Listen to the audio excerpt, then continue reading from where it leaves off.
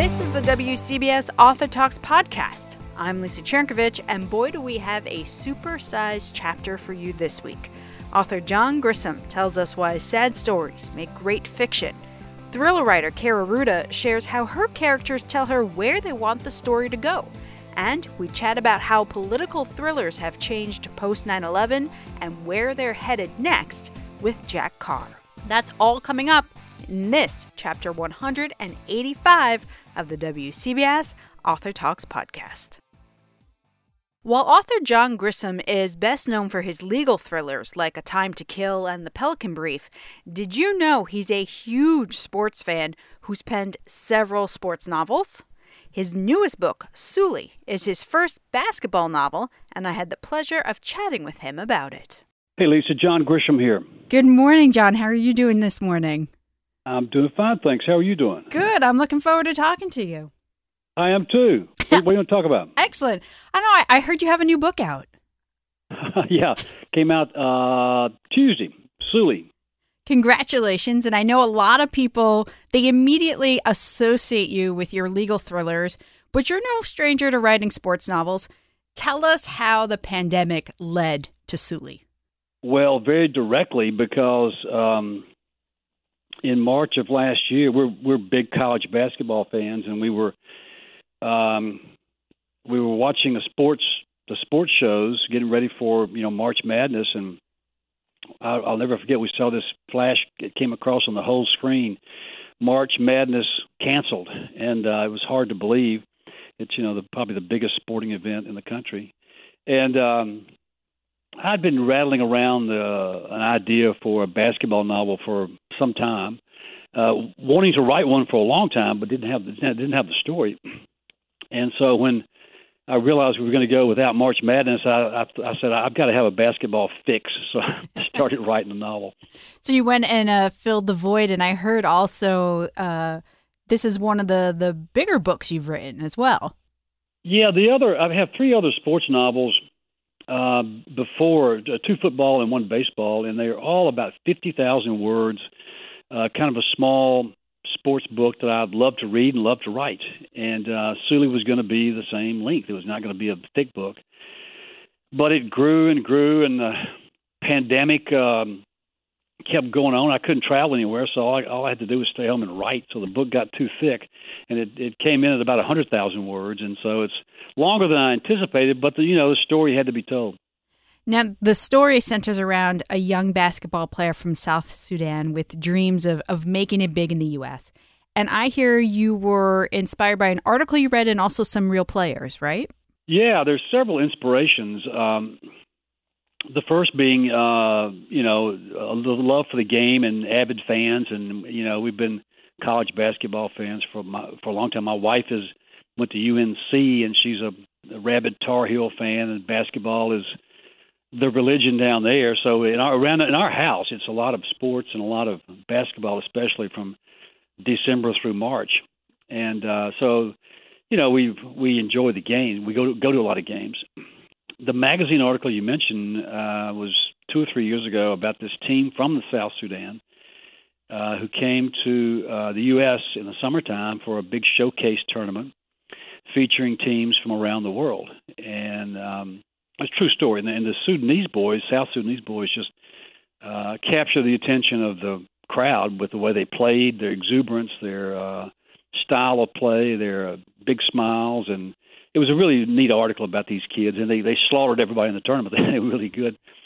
And so that's probably the biggest inspiration. We go to all of the UVA home games. We live here in Charlottesville, and so we go to all of the home games here. And about 5 years ago, a kid from Guinea named Mamadi Diakite arrived here, and didn't make much of a splash. He didn't play much his first 2 years, but he kept getting better and better. And his senior year and junior and senior years, he was really a fine player. Never was All-American or even All-Conference, but he kept growing and became a real shot blocker. And he could jump over the backboard and just a phenomenal athlete. He actually got drafted this spring by Milwaukee. He's on the roster right now. He's made it up to the bigs in the NBA, so still improving. We fell in love with this kid, the way he played, the big smile, you could tell he was just having fun on the court. And so that was another inspiration. It all kind of came together last year when March Madness was canceled. I said, I got to do something. I'm going to write this book. Now, there are often a lot of ups in sports stories, but you're on record saying you like sad sports stories. Why is that? Well, I like sad stories in general because they're much more dramatic. There's more a storyteller can do with a sad story because of more drama, tragedy, suffering. Anywhere you have great suffering, you have great fiction. And I'm from the South. I'm from Mississippi, and we produced a lot of writers.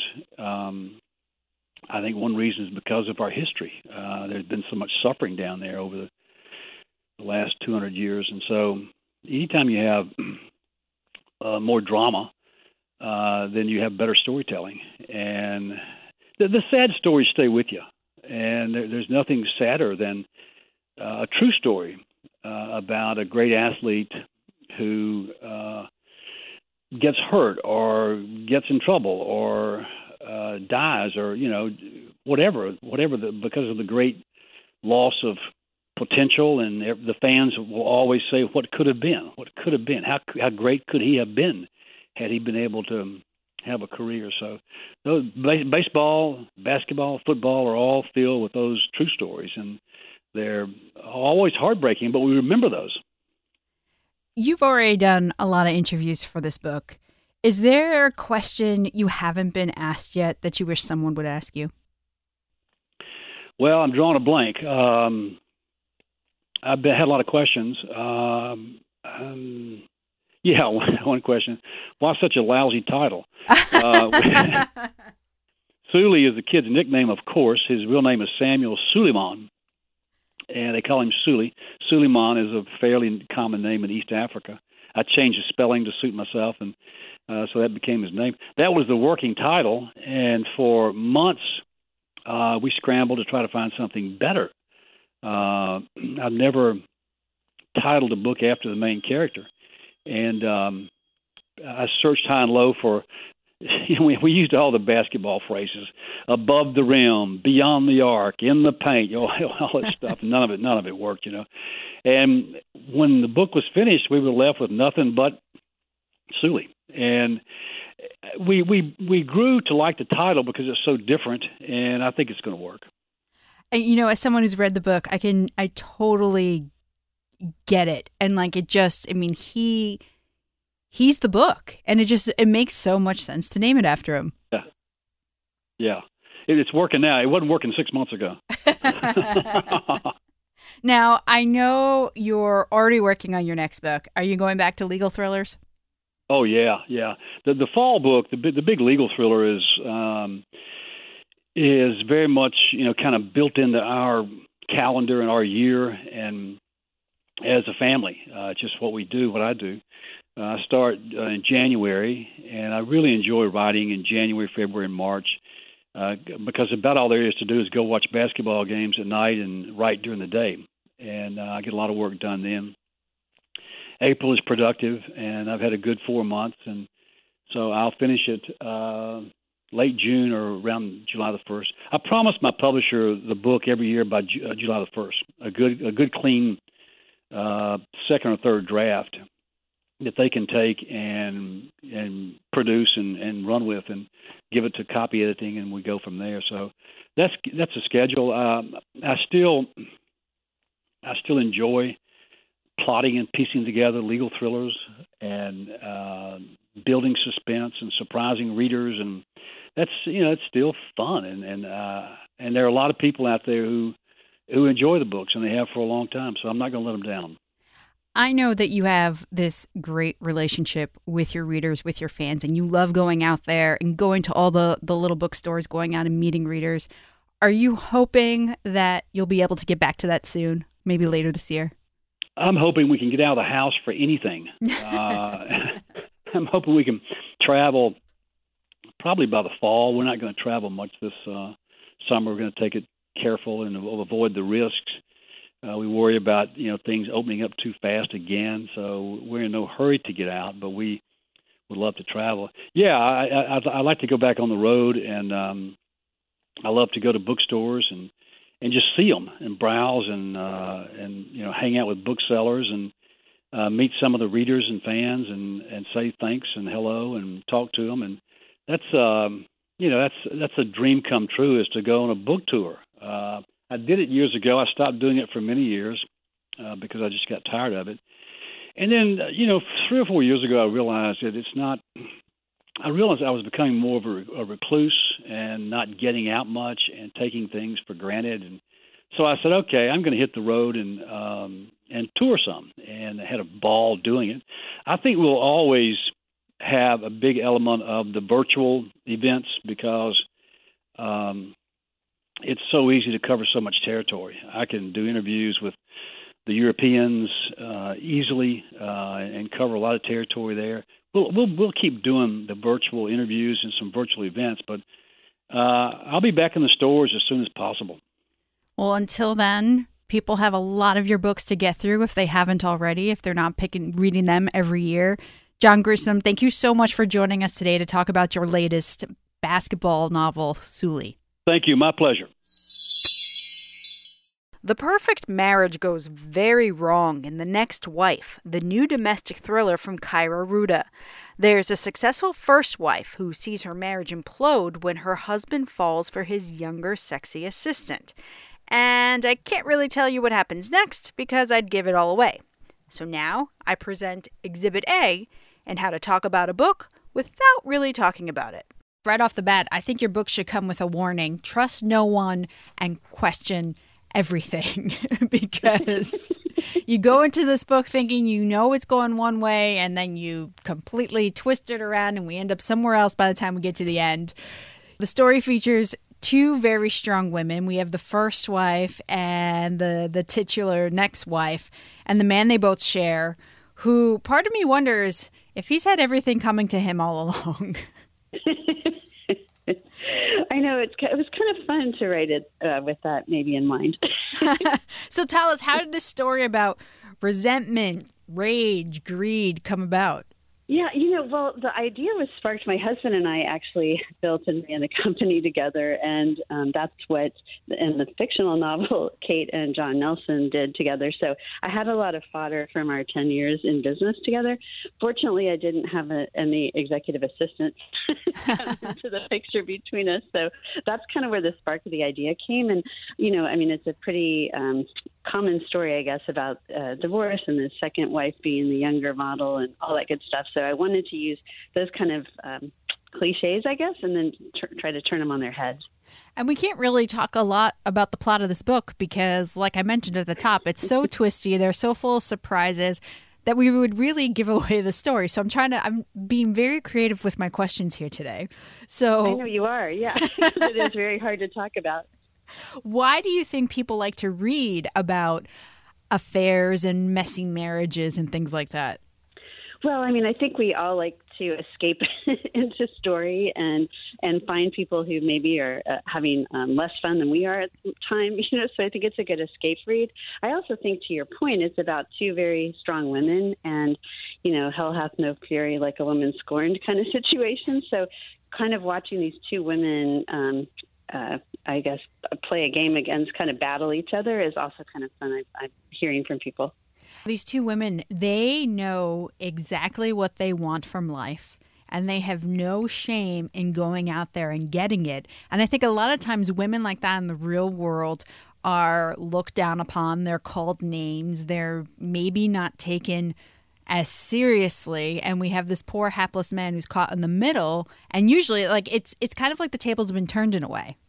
Yeah, I hope so. I love writing strong women characters, and even though sometimes my characters are strong people you might not like very much, they do, to your point, have goals and desires and dreams, and in fiction and in real life, it's true. Women who have that kind of drive often get bad labels and other things put on them, but these women will tell you straight to your face that they're out to get what they want and nothing's going to get in their way. And it's interesting too because there is a third female character at play, and that's the daughter of the first wife and the husband. And it's really kind of interesting to watch her progression in the novel because you kind of start to wonder, okay, which one of the two women is she going to end up with as she when she gets older, so to speak? Yeah, exactly. And I mean, kids caught in the middle of divorce often go through this kind of thing. So I wanted Ashlyn to have her own voice, and she actually did. One of the first drafts of the novel, she wasn't in it as far as having a point of view chapters, and then luckily she got to come to the page. So she definitely is an important part of the novel, and one of my favorite characters, because as she kind of figures out who's who and what the actual, I guess probably actual desires of each of the wives are, she does make choices. I've heard you describe your style of writing as, or describe yourself as a pantser. For people who aren't familiar with that term, tell us what that means. I know, it's a funny term. It means writing by the seat of your pants. And so what that actually means in my stories is I'll sit down with the character, probably in a title and a blank page, and start writing. And that's, for me, the most fun of all. Everybody kind of develops as the story unfolds. And that first draft is just magical. Now, I have learned that other people, like my agents and my editors, would love to have an outline, at least a little bit. So I'm learning to be a teeny bit of a plotter, but not much, because my characters don't like a lot of structure, or else it kind of stymies their. Isn't that weird that they're like kind of talking to me while I'm writing? But that's how the magic happens. I love it. You know, that isn't as weird to me as it used to be, because I've had so many writers tell me that. So I've just come to realize that writers have voices in their heads, and it's not crazy or bad. Right. Hopefully not, even though they might be bad characters. So, there's that. You ever write yourself in a corner by flying by the seat of your pants? I mean, I'm sure I have, but then that's when the characters kind of jump in and help you out in a weird way. It's like the more we talk about it, the stranger it starts sounding, right, when you say it out loud. Exactly. So, yeah, we should move on to something else. So you mentioned that the working dynamic between the first wife and the husband is based on your own experiences working with your husband. So does that mean you're most like Kate, or do you have a little bit of Tish, the second wife in you, the next wife in you? I like to think that I have a little bit of both of those characters in me, as well as Ashlyn, because, when you're creating character, there's a little bit of you in each one, even if it's a really bad side too. But I think from my perspective, like Tish has worked really hard to get where she is. And so Kate has too, in a different way. But so Tish is, like a scrappy street fighter. She's maybe didn't have the traditional path to success as far as studying and books and all that kind of stuff, but she knows, she's very smart. And then Kate has worked really hard, and I guess that she's probably a little bit more like me on that side, because I loved going to school, I loved learning, and building a company was just it was a great ride and so much fun for the most part. So I guess there's a little bit of both of them in me. I devoured this book. I can't wait for the next one. Can you tell us when that might be and what it might be? Sure. Yeah. My next book is called Somebody's Home, and it will be out January 18th of next year, which is exciting. Another unreliable narrator. Can we count on that? I think you can count on that for sure. Yes. Yes. Awesome. Yeah. And it's a fun story. It's about the sense of belonging, two families, one house, and a lot of drama happening. Yeah. Well, that sounds like drama right away. Two families, one house. That never works. No, it doesn't. Especially when the one kid doesn't want to leave the house and the family sold it. So yeah, there's a problem there. Oh, that sounds like fun. In the meantime, though, readers, if we've piqued their interest talking about a book we can't talk about, they can go pick up The Next Wife, Kara Ruda. Thank you for your time today. Thank you so much, Lisa. I had a blast talking about the book without talking about the book. Thank you. It's an art. It is. This year marks the 20th anniversary of the 9/11 attacks. And while there are many things the U.S. has learned as a result of the events of that day and the military campaigns that followed, we aren't the only ones. In his new James Reese thriller, The Devil's Hand, author and former Navy SEAL Jack Carr posits our enemies have been watching and waiting for the right time to strike again. And as coincidence would have it, the fictional weapon of mass destruction in Jack's book is a deadly virus. I had the chance to talk with Jack about his inspiration as well as his personal 9/11 story. Okay, so when I was just starting to feel like we're starting to turn the corner on a really terrible year, I got my vaccine, the COVID positivity rate is starting to drop. Along you come with this book, and I've got to say, whatever easiness I was feeling has been completely shattered. Oh, I don't know if that's good or bad. I'm thinking it's good because you always want your readers to have some sort of an emotional reaction or connection, I think, to what they're reading, so it draws them in. But the crazy part is I outlined this whole thing in August of 2019 when I was flying to and from Russia doing research for my last novel, Savage Son. So well before COVID hit and well before the very pivotal year that 2020 became. So at the outset, I did not think it was going to be that timely of a novel. I just thought it was something that, because I've been thinking about the foundation of the book, which is really what the enemy has learned by watching us on the field of battle for the last 20 years of war. So I've been thinking about it for almost 20 years during my time in uniform as a SEAL and now as a citizen and as an author. But when 2020 hit, the book became a lot more timely. How much of your plot that centers around a bioweapon attack facilitated by Iran is rooted in reality? So this was a lot of research, a lot of academic research, because I didn't have any touch points with bioweapons really when I was in the military. So all of this became reading medical journals and books and interviews with people who had done some work with infectious diseases. And I kind of started putting together this whole tapestry, this puzzle, kind of like a journalist, I think, would. And during that research, I guess the best way to say it is I would be shocked if I was too far off in what I describe in the book. That's scary. It is a little bit, that's for sure, because the enemy is sure watching us. They're looking at everything. They're looking at our response to COVID. They're looking at our response to civil unrest. They're looking at what seemed to be from the outside irreconcilable differences through a very contentious political season and election cycle. So looking at all these things and looking for ways to exploit them. So being in the enemy's shoes for over a year, actually I got to October, November of last year in 2020, finishing up the novel, and having put myself in the enemy's position for so long, I thought, you know what? Gosh, if I was the enemy, I might just watch from the outside for a while, because we're doing a pretty good job of tearing ourselves apart from the inside here. And so I had to figure out a way as an author to move that plot forward and to make it necessary for the enemy to strike us kind of while we're on our knees. But yeah, it was a little bit chilling to be researching all of that when COVID hit, because I was hypersensitive to what the enemy was learning. And I would think maybe it also helps you that readers have such an intimate knowledge now about viruses, about the steps you take to contain viruses. I mean, I think there's even a point in the book where you just throw out PPE and you don't even have to explain what PPE is, because at this point, everyone understands what those three letters stand for. That's right. And I didn't know how that was going to be at the outset. So when COVID hit, of course, I heard about it because I was so deep into all this. I heard a little something in mid-December, and because I was interviewing so many people for research. Then, of course, hit January, I'm hearing more. And it might have just been, a passing type thing had I not been so involved in the research for this novel. Then, of course, February hits, and it's on everyone's radar in March, obviously, of course, schools closed down and all the rest of it. But I was curious. I didn't know if readers would be, oversaturated with all of this.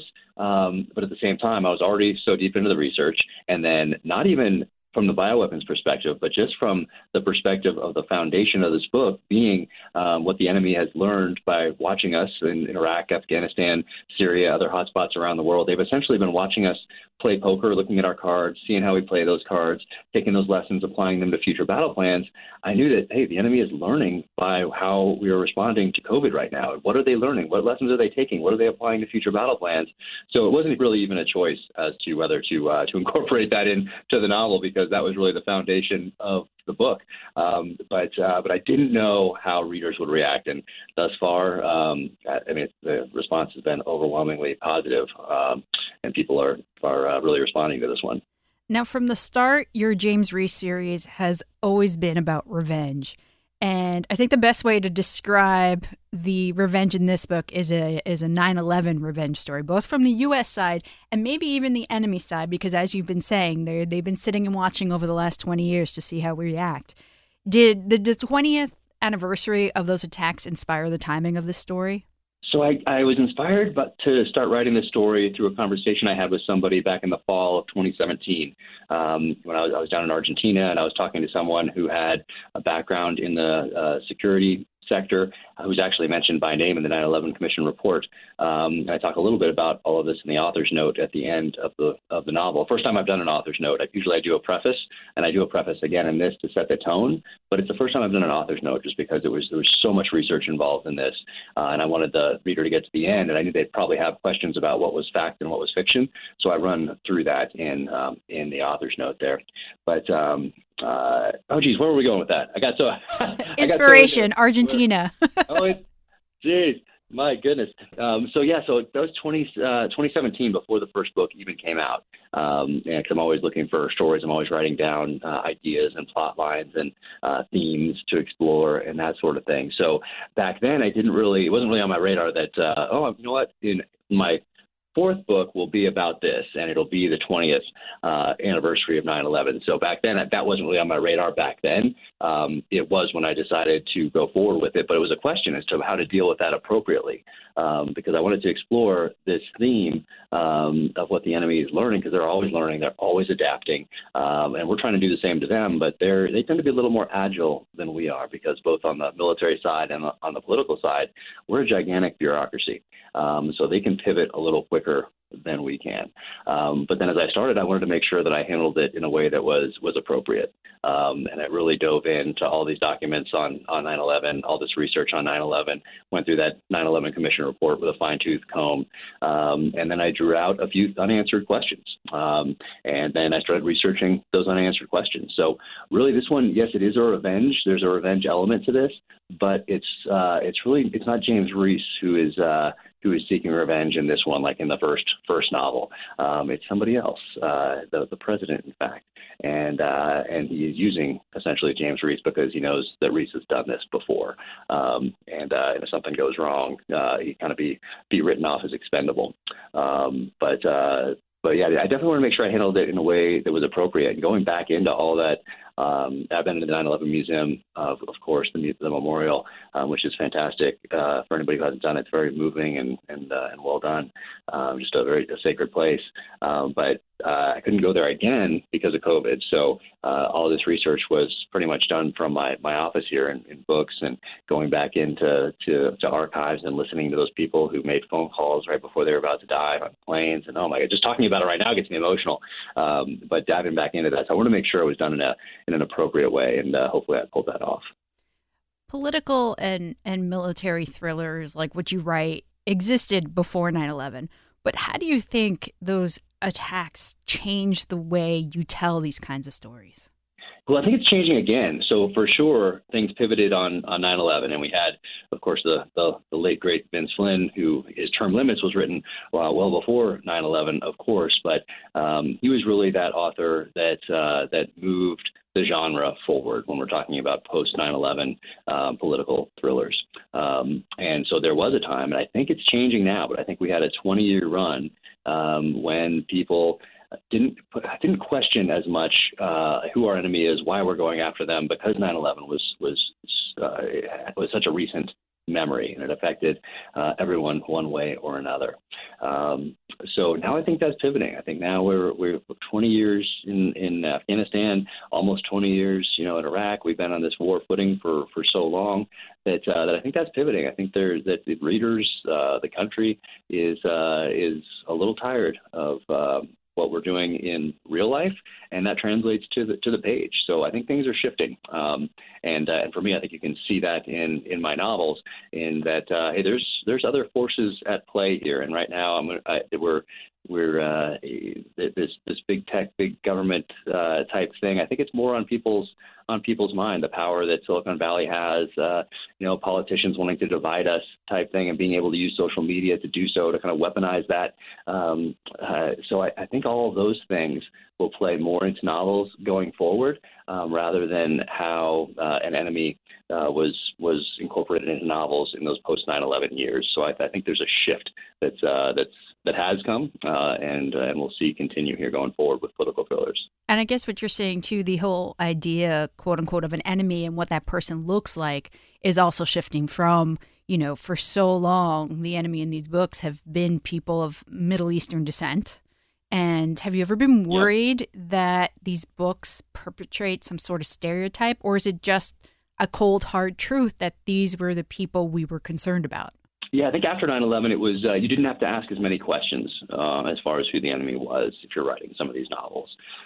Today, I think you owe that to the reader to really look into those things. So in my first novel, if there is one bad guy of Middle Eastern descent, but he is essentially weaponized by the government. He's radicalized online by forces he thinks he knows who they are, but it's really not. So, and it's not a main character. It's just, kind of framing who the actual antagonists are in this thing and how devious they are. So I didn't going to go down that path in that book.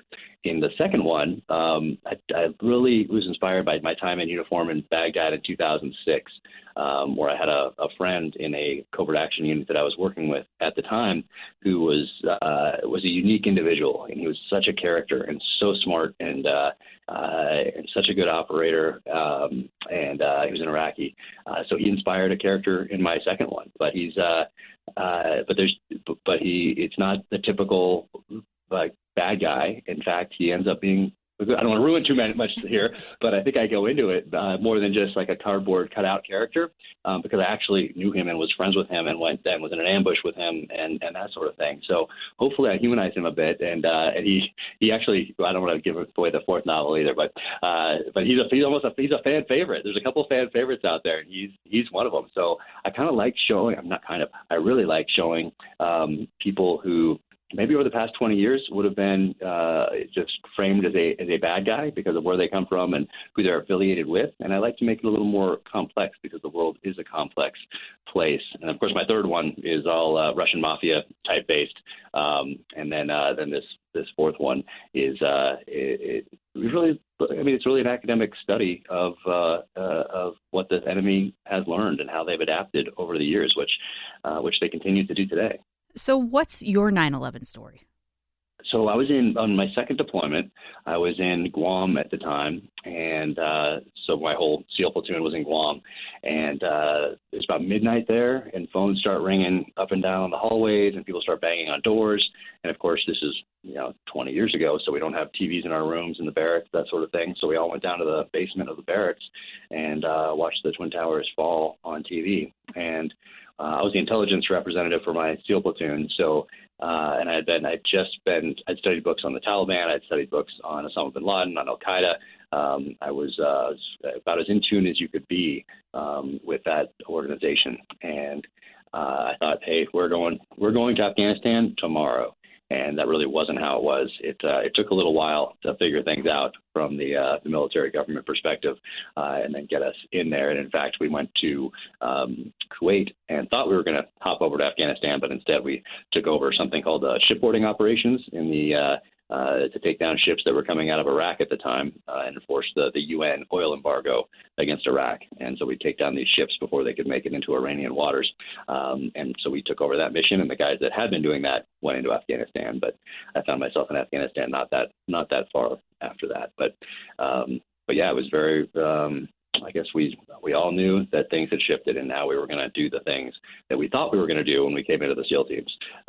We all came in, we thought we were going to be off on all these secret missions immediately, and that wasn't the case when you came into the SEAL teams in the 90s. But as soon as September 11th happened, then it was time to go and time to put in practice the things that we've been training for so long. And the interesting thing is that everyone thought they were going to miss it. If you weren't deployed and you weren't in the fight right away, guys were worried that they were going to miss it and miss the kind of the chance to defend their country. And of course, now 20 years later, that was not a worry that one needed to have back then, but we really didn't know. And that leads me to my next question, because the president just recently announced by the 9/11 anniversary that the troops will come out of Afghanistan. Is this good news, or should we be worried that someone else will try to come in there, or that the Taliban will try to come back? Well, they definitely will come back in and fill that void. But the world's changed over the last 20 years. And what you needed in the pre-9/11 years, a physical space, a physical sanctuary in which to train and plan, that's not as necessary today as it was back then. You can do a lot of these things virtually. And we also need to remember that the 9/11 plot was actually conceived in the Philippines. It was, greenlit in Afghanistan, but then the tactical level planning, so that base level planning took place in Hamburg, Germany, San Diego, California, Arizona, Florida. So having that sanctuary in that place isn't not necessarily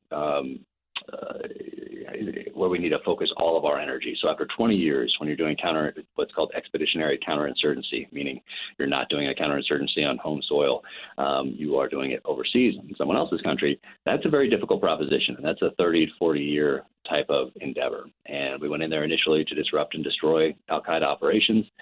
We definitely disrupted off the bat. Of course, it took 10 years to find Osama bin Laden. That was done. And now I think the public and the military and our politicians, with all these shifting goals as far as nation building and counter corruption, all the bribery and the drug trade and everything else that goes into that over there, or disrupting sanctuaries in Iran and Pakistan, we can do that probably forever. So the question is, do we want to stay there forever doing that? Is that worth America's blood and treasure or not? And I think the country has come to the decision that it is not. And it's probably the right decision to bring everybody back, take a breath, and then make sure that we apply going forward the lessons that we've learned over the last 20 years, because I don't think that our senior level political or military leaders really understood the nature of the conflict in which they were about to be engaged. They confused commitment with victory. And that's something I call imperial hubris, and we've fallen prey to that both in Afghanistan and in Iraq. So you'll notice in my books that the senior level leaders don't get off easy when I'm creating these characters, because I think they let us down when in their primary responsibility of being able to make these strategic level decisions. Because on the ground we can't really affect that. We're going down range and we're going to do the job. But those senior level political and military leaders, their only job is to make good, solid, strategic decisions. And we certainly had a lot of data to look at going in. We had Genghis Khan, we had Alexander the Great, we had 3 British excursions into Afghanistan in the 19th and early 20th centuries, and of course we had the Soviet experience in Afghanistan starting in 1979. So we had data to look at, yet we chose either to not look at it or to not heed those lessons and instead commit forces and confuse that commitment with victory. It's crazy to think how much blood could be spared from being shed if people would just learn from history and not repeat it. Exactly. I try to all the time. I talk about getting into these books and how important it is to not base your opinion off one person's tweet, a 2-sentence tweet, maybe a 1-sentence tweet, and that person probably also did not put the requisite time, energy, and effort into the study of history to really think about its lessons and apply that knowledge as wisdom going forward. And I think that's probably most of us. So I always beat the drum for getting into the page of these books and really putting the time in, especially when it's going to affect future generations. Put the time in before you jump to an opinion or a conclusion based on someone else's ill-informed opinion that just happens to be loud on Instagram or Twitter. Now I'm going to pivot, and I want to end this interview on a bit of a higher note. Sorry about that. No, I mean, this is all important conversations that we need to have. And if people start to get it because they read a book that's interesting to them and it starts a conversation and starts them to want to research more, I think that's a great way to get yourselves informed. Yeah, I agree. And I learned so much from the pages of novels growing up. I just love diving into the books by Tom Clancy and Nelson DeMille and David Morrell and A.J. Quinnell and J.C. Pollock and Mark Olin and Stephen Hunter, because back then there was no internet, obviously, and you knew that these authors had done some research. I mean, you couldn't jump online and ask them or send them an email, of course, but you trusted that they had done some research, and you learned little things, and it made you question certain things. And there was so much magic for me growing up reading those books, and so much inspiration that I'm trying to do the same thing with what I do today. So the last time we chatted, we got to talk about the screen adaptation of your first novel, The Terminal List. Any update you can give us as to when we might get to sit down and binge it? I can, yes. So it's they're filming right now, and it's a long filming schedule because it's for a movie you do these movies and you're trying to get an hour and a half ish worth of film. So for a series like this one, it's going to be an 8-part series. So you're looking for about an hour. So you're looking for each episode, so 8 hours. So it takes a lot longer to film a series than it does an hour and a half movie. Not always, but generally. So I just got back from set about 2 weeks ago, and it was incredible. 350 people working on this set in LA, and Chris Pratt starring, and for people that are just used to seeing him in Guardians of the Galaxy or Jurassic World or Avengers, he is dark and primal and visceral and violent, and people are going to be surprised. And then Antoine Fuqua is just one of the most amazing people I've ever met.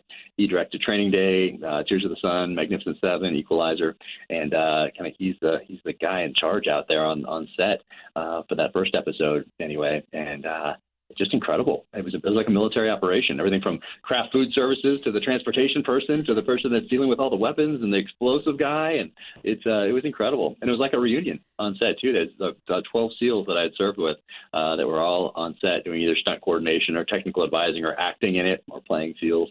And it was so cool to see, completely surreal. And I think it is coming in 2022 at some point. All right, so we have to wait a little bit, but I think that's a good way to tease it and maybe gives people some time to dive into your books. Oh, perfect. Yep, I think it's we'll see. Of course, there's plenty of things that can trip you up along the way, especially with COVID and everything, and it's a shutdown filming. Who knows? But right now, it's looking good, and we shall see. But can't wait to get it out there in 2020. And in the meantime, I'm working on book 5, which I'm super excited about, and we'll dive back into that after this book 4 book launch week. We've been talking with Jack Carr. The new book is The Devil's Hand. Thank you so much for spending all this time with us today. And we always appreciate it. And we always love talking to you. Oh, always a pleasure to talk to you. Thank you so much for having me on. And we'll talk again soon, I hope. And just like that, we've finished another chapter. Next time, we usher in the warming weather with the start of our annual beach read series. Yes, I know. I can't believe how fast this year is flying either. Until then, follow us on Twitter and Instagram at WCBS 880 Books. I'm Lisa Chernkovich.